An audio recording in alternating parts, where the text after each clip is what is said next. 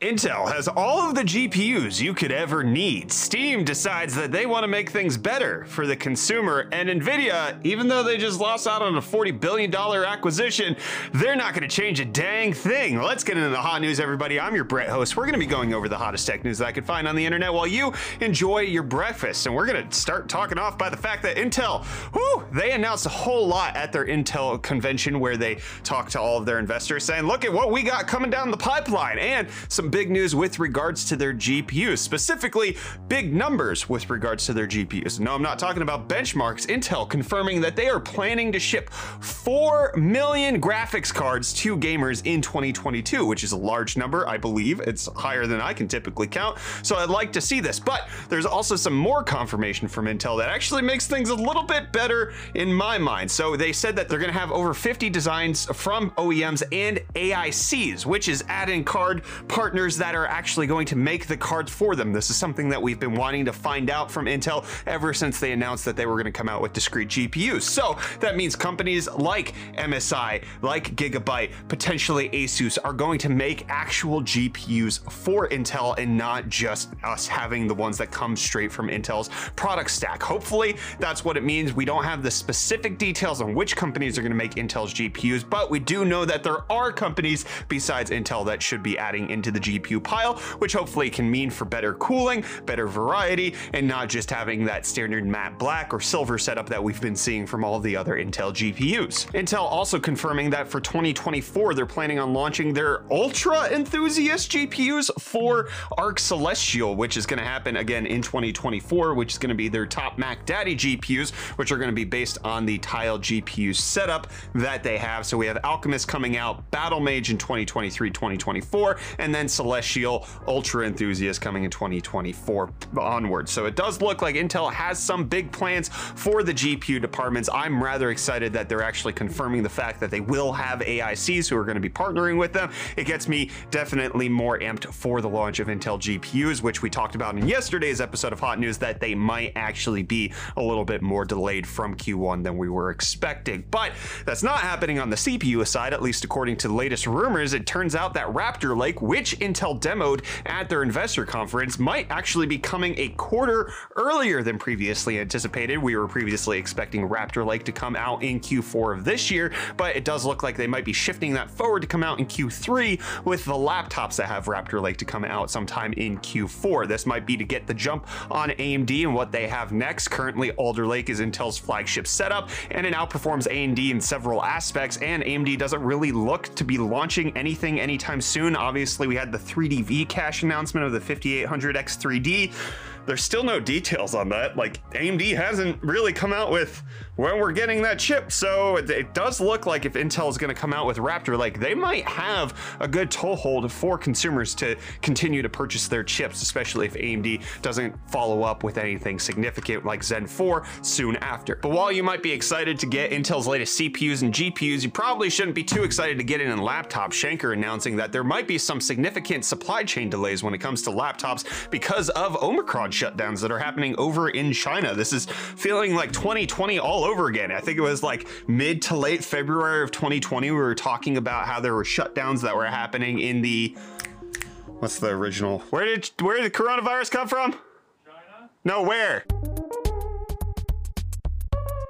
This feels like 2020 all over again, back in February of that year when we were hearing that Wuhan was shutting down and factories were going to be shutting down and making it so that we were expecting that PC parts were going to increase in price. That might actually be happening again with the Omicron variant that's happening in China. But you know what doesn't at all affect PC prices in the slightest? Not even a little bit. Cryptocurrency prices. Okay, let's get into the crypto stocks. Bitcoin down just a scoogie.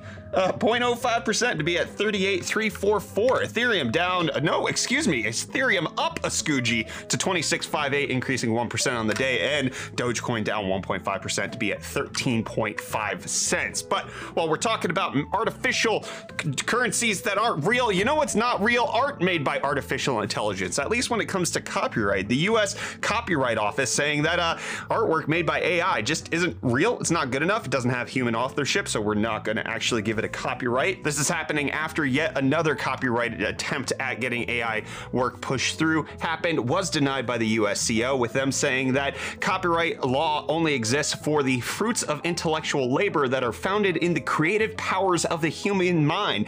Therefore, copyrighted work must be created by a human being, and that it won't register works produced by a machine or mere mechanical process. So the fact that no humans are involved means that it can't be copywritten, especially since you could probably have a whole bunch of AIs make the same freaking thing over and over again, because there's an infinity possibility of them calculating all the things. But them also saying that there has been precedent in other courts for all of this, especially when it does come to copyright, such as that monkey who took a picture of himself. He doesn't own the copyright to that. So that's kind of the general gist. If you ain't human, you get no rights. Nope. Copyrights, okay? That's all that statement extends to. And I wish Microsoft would stop extending into me, because they're talking about Windows 11 Pro, how you're gonna have to require a Microsoft account for that. That's something that's been in a requirement for Windows 11 Home, where you actually have to log into their stuff. The bastion from that has been getting the Pro license, and turns out, nope, Microsoft's gonna force you to log into everything, just like Apple does when you get a new device. You have to log in to your cloud, Apple iCloud thing, what the heck it's called, doesn't matter. Anyways, Microsoft now pulling that off so that you have to be registered with Big Brother in order to use their operating systems. Are you ever gonna be free? No. Linux. We really shouldn't go to Linux. Oh man, I'm having some flashbacks. RM-RF/star. Ah! That's doing things! I just deleted the whole thing, didn't I?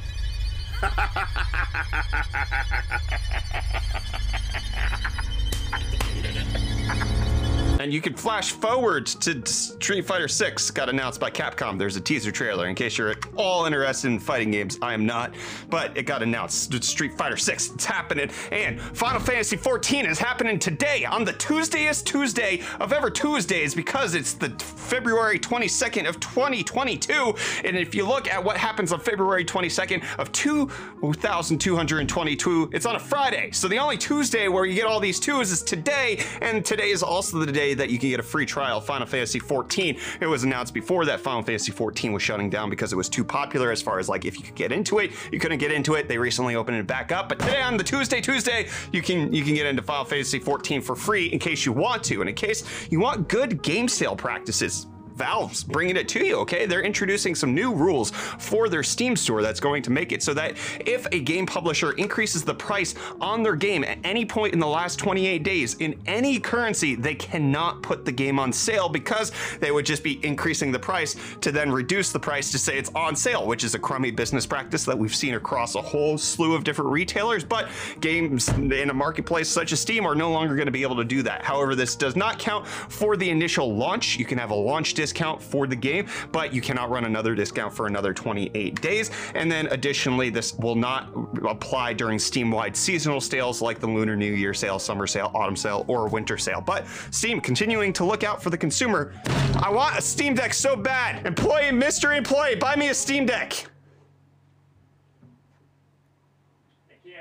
Okay.